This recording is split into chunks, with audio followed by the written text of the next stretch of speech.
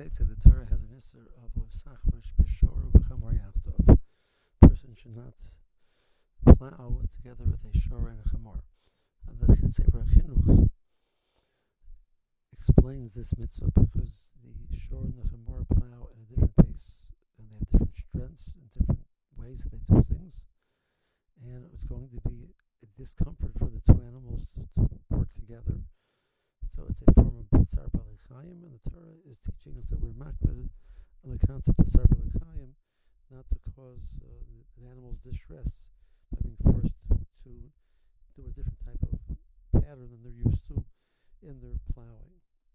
And the Sefer Chinuch takes this lesson and says, if this is true, that we are sensitive to the feelings of the animals and the attitude of the animal, that it finds this distressful to work with somebody or something which works differently than them. He says we can take Musar, people who are responsible for appointing various different figures in the community. So you're making a committee to deal with something, and you appoint two people together in that committee. One person is a nichbod, and one person is a nikla. So the nichbod is very careful to do things in a very proper, dignified manner. And the nikla, the person who's not so mechubed, doesn't care and does things quite differently. And they're going to get on each other's nerves. The nichbod will be frustrated with the nikla that he's doing things in an undignified manner. And the nikla is frustrated with the nichbod. He's always so careful about all these extra things which he thinks are irrelevant and unimportant. So it's frustrating to him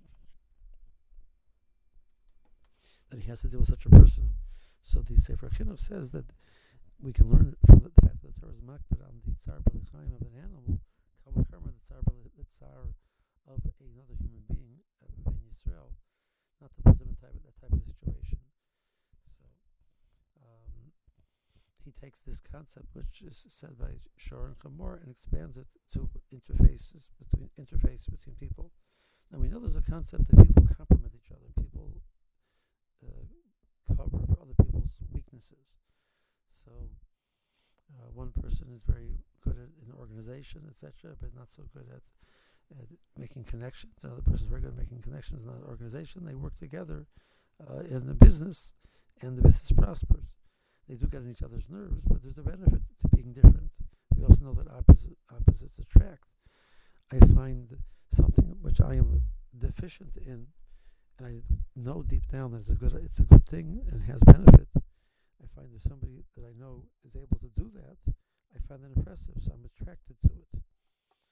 So there is such a concept of connecting to somebody who's different than me. We need each other's strengths.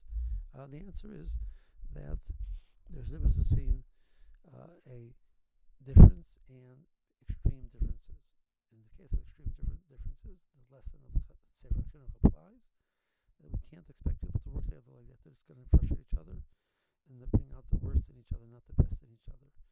On the other hand, if they have a lot in common and they're not that far away from each other, so they can bring their different strengths to the table and they can both learn from each other, because the distance of where they are and where the other person is not that extreme. So the concept of the Sefer Chinuch does apply in that situation. I had an opportunity to say this before it's over by Shav Bruchos. It definitely was an interesting idea to share by Shav Bruchos, the idea of a Shor and a Chamor. I made it very clear that I'm not calling the Chas and Kala Shor and a Chamor. But we have this concept where we try and make sure that the families fit together, the children, the Chas and Kala fit together. They can work together because they understand they have the same value system and they have the same interests and the same attitudes, how to deal with things. They can work together. But on the other hand, there are differences, and that's fine. Adarabah, that's how we grow, and we expand, and we become bigger people, because we're exposed to people which have strengths that we do not have. So the Sefer Chinuch is not saying something that it's definitive. We cannot do that, but it has to be understood that it's within range. In the case you have a couple which are extremely different from each other, it's going to be a very, very big strain on their marriage. And the Sefer Chinuch is saying this concept of that the Torah would say that it's inappropriate to cause people to be in such a type of tsar. Have a good Shabbos.